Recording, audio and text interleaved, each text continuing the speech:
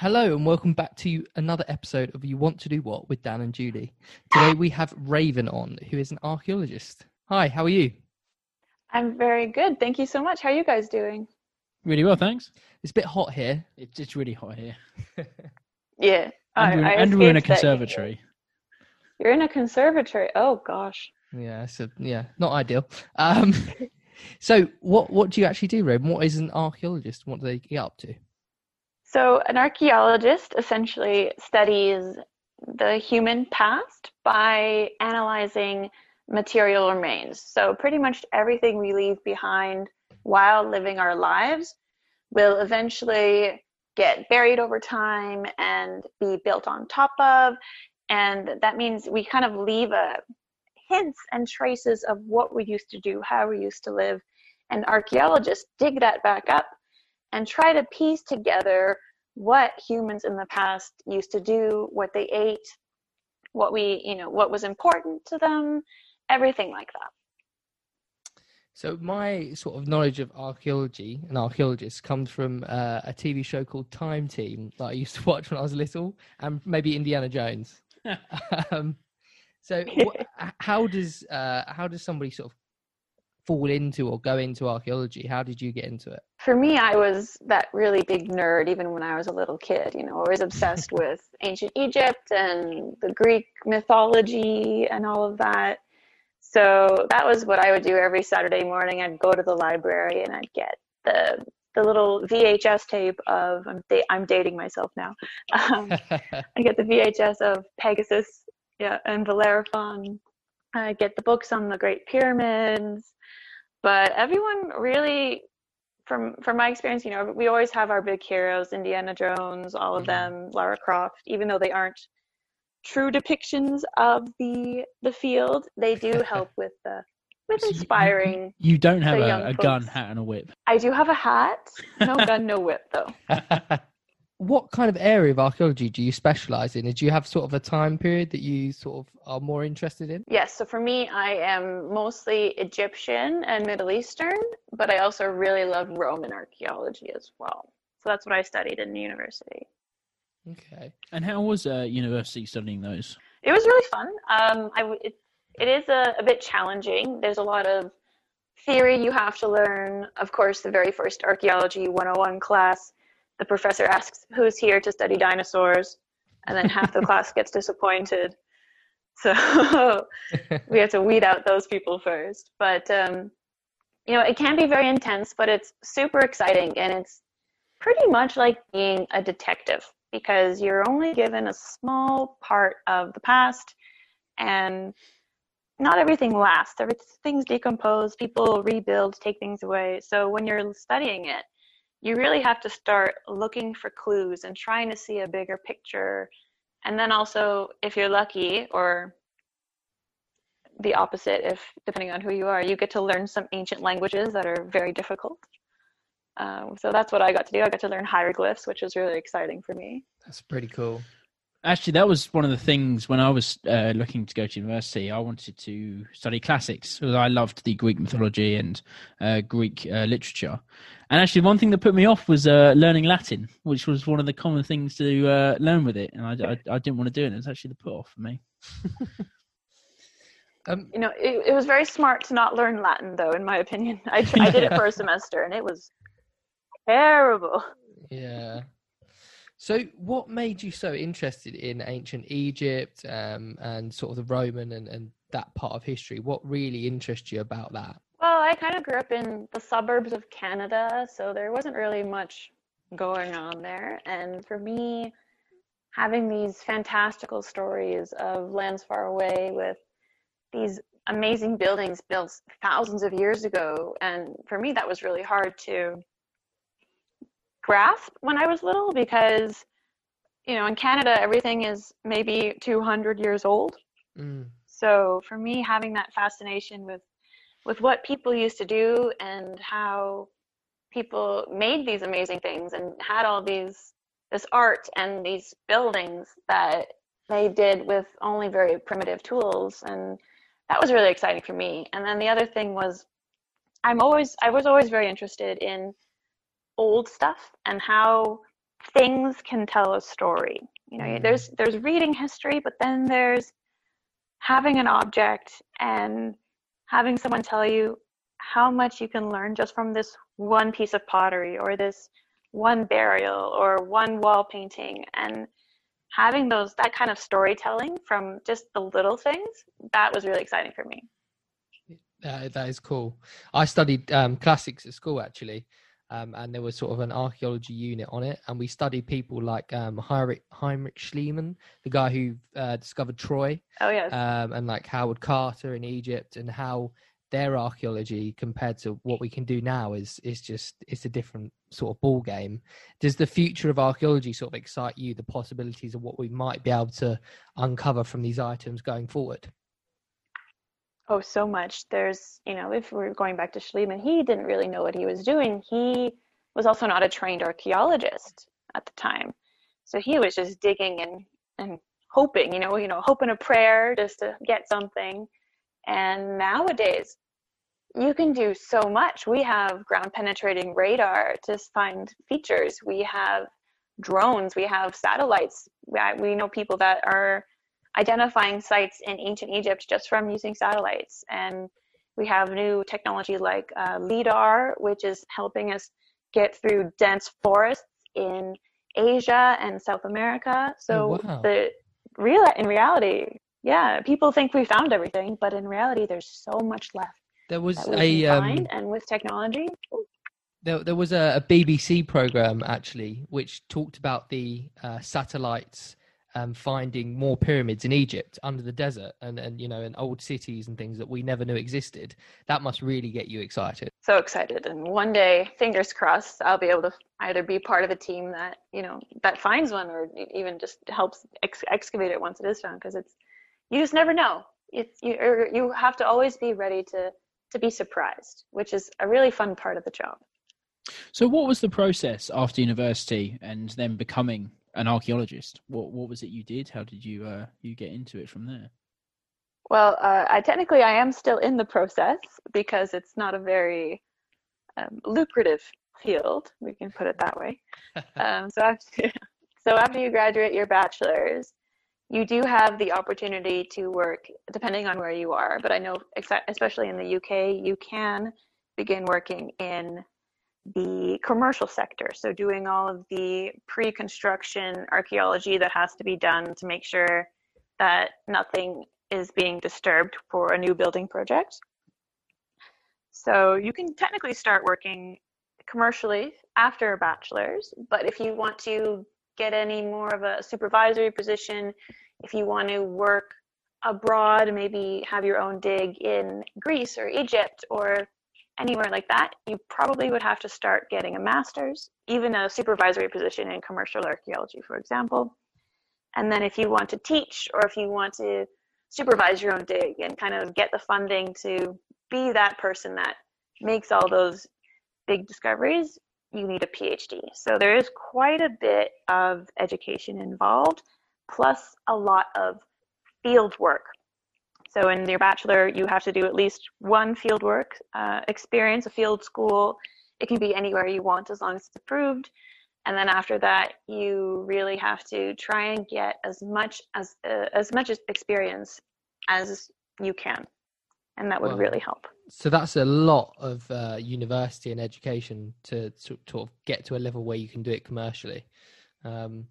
Once you've sort of done that, and you're on these commercial sites, or you're off on digs, what's an average day for an archaeologist? You know, what do you do? Ooh, it does vary a little bit, but the general thing, if you're digging, for example, in the summer on a field school somewhere, you wake up very early, probably around 5 a.m., maybe earlier, and you either have a quick breakfast or you help make the breakfast that you'll be eating on site.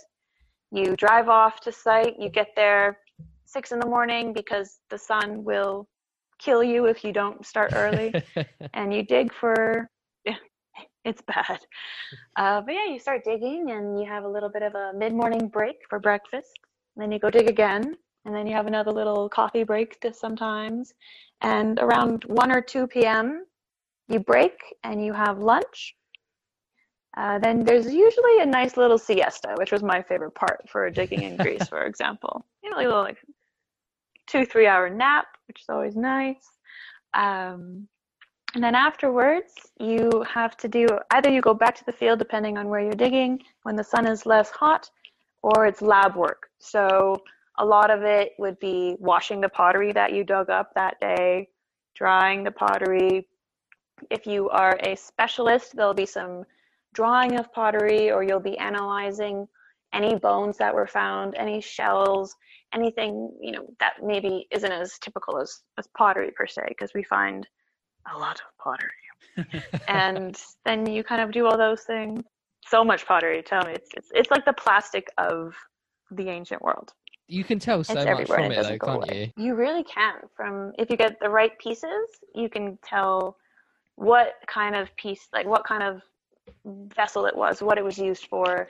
Sometimes if it's a whole vessel, you can reconstruct it. You might be able to find food residue in the bottom. I know someone from Egypt they found yeast residue, and they were able to grow it and make bread. Wow. Ancient Egyptian bread, which is crazy. Yeah. Yeah, actually, that's another thing. A dig of a mammoth, actually, a bit different. But as soon as they dug it up, the just stuck his hand in, pulled off a bit of meat and ate it. He was like, who else has tried a mammoth before? Oh my god. Oh my gosh. Yeah, it was kind of crazy. Doing that. No, I wouldn't either. So what are some of the things you obviously said a dig, but a dig is it's not just you out there with a spade. What sort of the techniques and things that you guys do during the dig? Well, first thing would be to find the spot to dig, and that actually happens off-site with a lot of studying records or using satellites, survey work on-site where you're just kind of walking up and down to see if you find any artifacts on the surface that might suggest something underneath.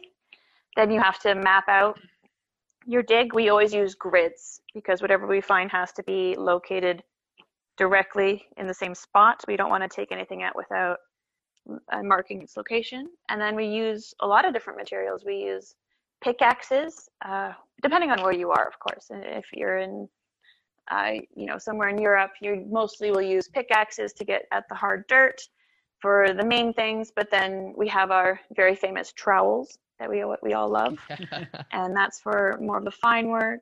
Yeah, we love our trowels. Leveling them out, we use that. But then you can use something as simple and as very delicate as a spoon, or if you're digging out post holes or small areas that your trowel can't get in. We use brushes for delicate materials. We have pretty much every kind of tool imaginable. Some commercial places also have big bulldozers and things to take out large amounts of dirt, as long as we know that it's not going to damage anything. So what's the coolest it is quite a varied thing you've ever found? Mm-hmm. Oh, that's a hard question. Everyone always asks this, and it's always very difficult for any archaeologist to answer, because for us, even the smallest little weird thing could be super exciting. And then everyone else looks at it and goes, oh, it's just a weird piece of pottery. But I will say one of the coolest things that I found is I found an oil lamp. That's cool. An ancient Greek oil lamp. It was very exciting. That is cool. And it was a complete one. Yeah. What was it made out of? I was really happy with that. Ceramic? It was ceramic, yes. And it was from around the 4th century BCE. Wow, that's mad when you think about it, isn't it? That's like you holding that and just thinking that someone lit this all that time ago. Yeah. You get such a high, it's amazing, because it's amazing to find something that hasn't been touched for 2,000 years and no one knew was there. With history like that, especially ancient Egypt, what always amazes me is when the Romans came to Egypt, the pyramids were already ancient to them. So when you study all this period of history, you see humankind develop, and it's so cool. It's crazy. Well, even to drive that further, when King Tut was alive, the pyramids were already 1,000 years old. That's just mad. Yeah, the history is just crazy. So how did they build? Right, you probably get this all the time. How did they build the pyramids all those thousands of years ago? How is that? And they perfect triangles, aren't they? The symmetry's perfect on them. they're pretty darn close. I actually have a YouTube video about that, how they built it, but Awesome. there's a lot of complicated, bureaucracy and the people arguing about how it was built, but we know that they had the materials even 4,000 years ago to cut granite and limestone with using very simple stone tools and copper saws and drills. We've done a lot of experiments with archaeology on how to do that. So they would dig the quarry for the Great Pyramid of Giza, the big one, Mm-hmm. was about 350 meters away from Giza. So it was very close. And then they'd cut the bricks, cut those stones, and use ramps. We found evidence from tombs showing that they've been able to move very large statues of about 12 tons by using sledges on the sand and just by wetting the sand in front of it to make more of a smoother surface to drag it over. I think what interests And me about it seems these people is they're so ingenuitive with what they had. We always look to solve issues and we just think technology, but they didn't have access to anything so they solved problems, sometimes the most simple ways, but it seemed to work for them. That's it. Usually the best answer is the simplest one, and people really, especially the ancient aliens people, they just want to overcomplicate something that if you really work hard enough to do, you can do it. I have to say, I have watched that Ancient Aliens series on the History Channel. I've watched a few of them, and they produce it in a way that makes you go, oh, actually, yeah, that could be true. But then, obviously, a lot of it's, hyperbole. Oh, yes. A lot of it is. It angers me to watch that show. Whenever it comes on, I get very angry.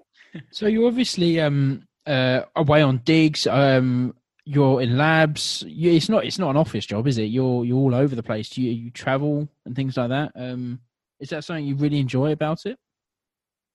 I do. I really love the opportunity to travel, and I know I've been very fortunate to have the opportunity to, because a lot of people, they do, you can get a job in the office just working on the post-excavation pottery drawing, writing reports, but for me to be able to just kind of pick up and go wherever they need help essentially is really fun. And to be honest, I have not yet been paid to do so, but being able to do it is also a very exciting thing, and you get to see some amazing places.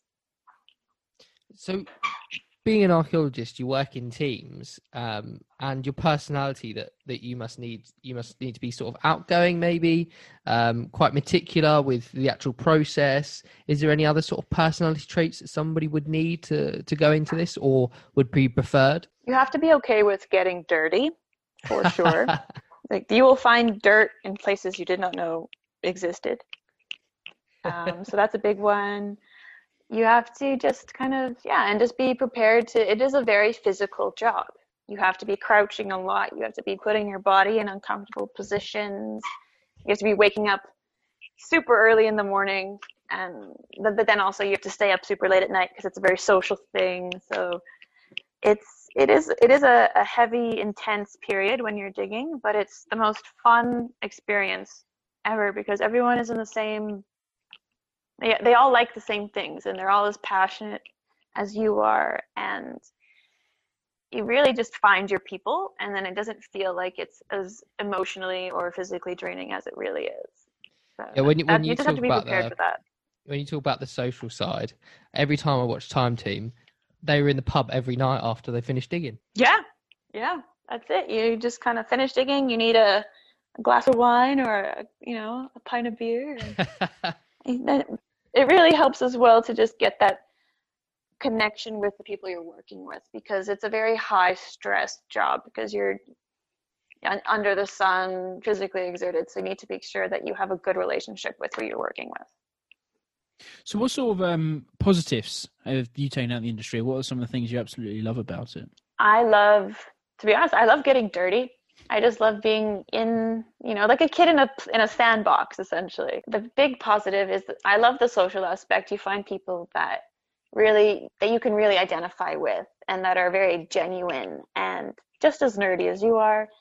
Another big thing for me is I love studying people. People are so interesting, and we don't often give them enough time to really understand it. And if you look at history, you can really see that we've been the same for thousands of years, that everyone's had the same dramas, the same hopes and dreams, and it really puts your own life into perspective. So that's what I really love about it, because it really makes you check in with yourself, and it takes you out of yourself.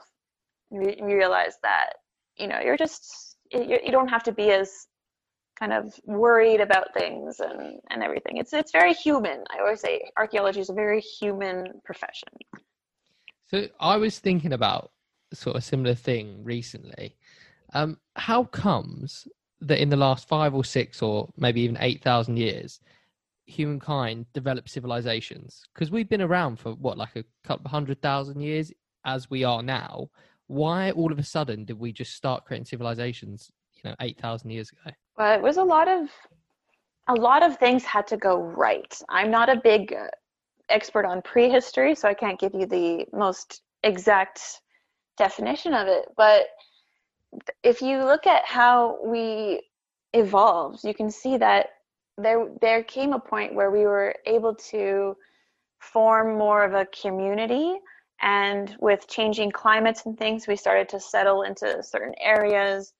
And once you are able to, for example, begin to farm, like some crops start to grow, and as our brains develop as early humans, to be able to realize, okay, if we plant this, then this will grow and we can domesticate this and we can control it, then you start to be more settled. And then from there, seeing if as you have more access to food and better nutrition, then you're able to have more children and you can be more sedentary. You don't have to look for food, which means that you can kind of grow, and then other people will also come to that same area because it has a good place to farm or anywhere like that. And then you have to start working together with things, and that's kind of how civilizations kind of form. It's a very, it's humans trying to survive, and that we found that's the best way to thrive. And then once you can just wait for your crops to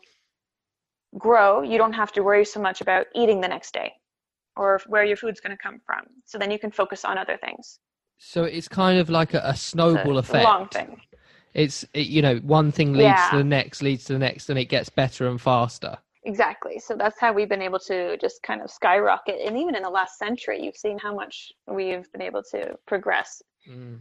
And it's human evolution is just absolutely insane. And I have recently read a really short book about it by Robert Kelly. And finally you get to like actually understand, for me, getting, the early human stuff that I hadn't studied before. And you see how, we've always been the same. And then with that extra time, we can do more and more, and then we can experiment more.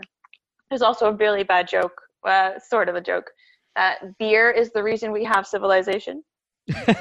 Is it? And yes, well, you get the grain, and you realize if it ferments a little bit in some liquid or something, it starts to bubble, and it's not a bad beverage. But in order to make beer in mass amounts, you need farming, you need agriculture, you need to be able to irrigate your fields, which means that you need to have an organized society and all that fun stuff. I think the other thing is humans, we're quite lazy. Keeping a pen of animals and growing stuff is easier than going out, finding it and killing it. In my opinion anyway. That's it. Yeah. It's more reliable too. It's a safer way to make sure you can eat through the winter, especially if you're in a more of a hostile environment or climate. So what would be some of the less favorable things regarding the job? It's not very well paid, not at all, depending on where you are, but especially in certain areas, most areas, except maybe Australia. I hear they get paid very well, but it's not very well paid. It can be very difficult to get a job, especially if you want to get a higher up position or if you want to teach. And it can be very unreliable because a lot of the work, even commercial work, is contract based. So a lot of the times you are working and Thursday comes around and you don't know if you're working on Monday. You wait for that call. So you can't really make a lot of plans, and you can't really have a big financial future.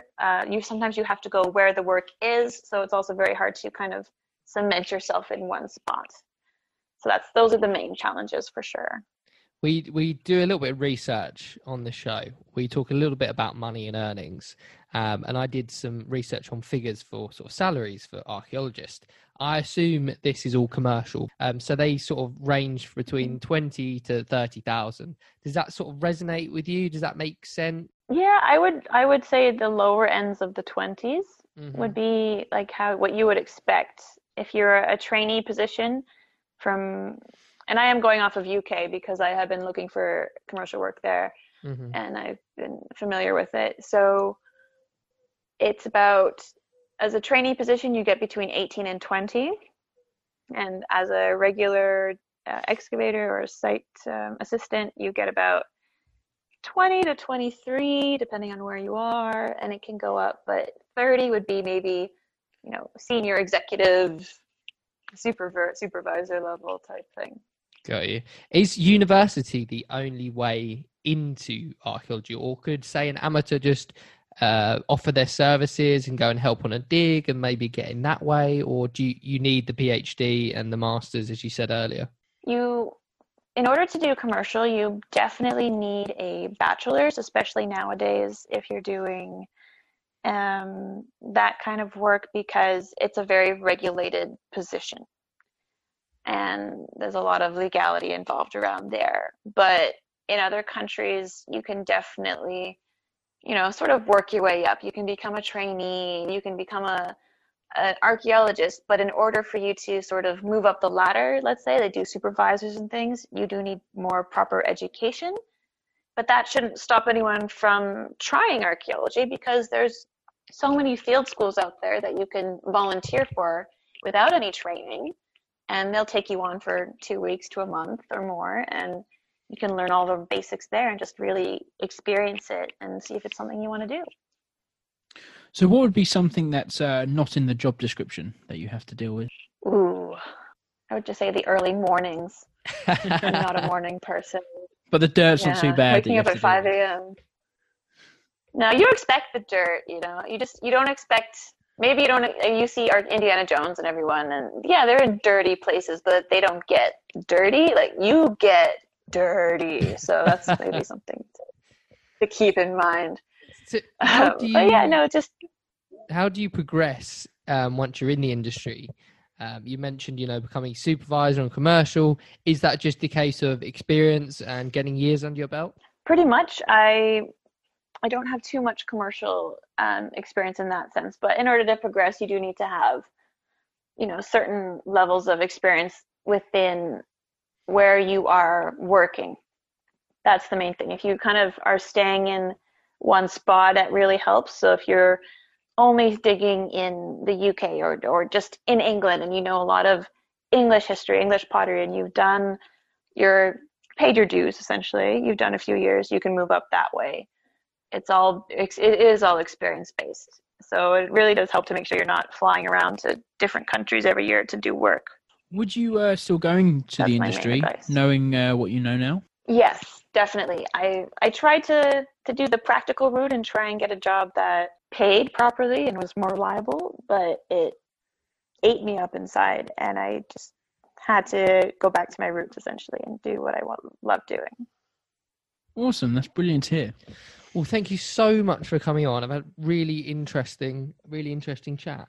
Thanks so much for having me. It was really fun. I love talking about archaeology, so any opportunity to do so. Where can people find you on Instagram and YouTube, as you've find me earlier? Oh yes, you can find me at Dig It with Raven on all the social platforms. Fantastic. Brilliant. Well, thank you so much for coming on, and we'll talk again soon. Thank you very much. Thanks so much, guys. Thanks, Raven. Yeah, enjoy the rest of your day. And Thanks so much. Bye. Bye.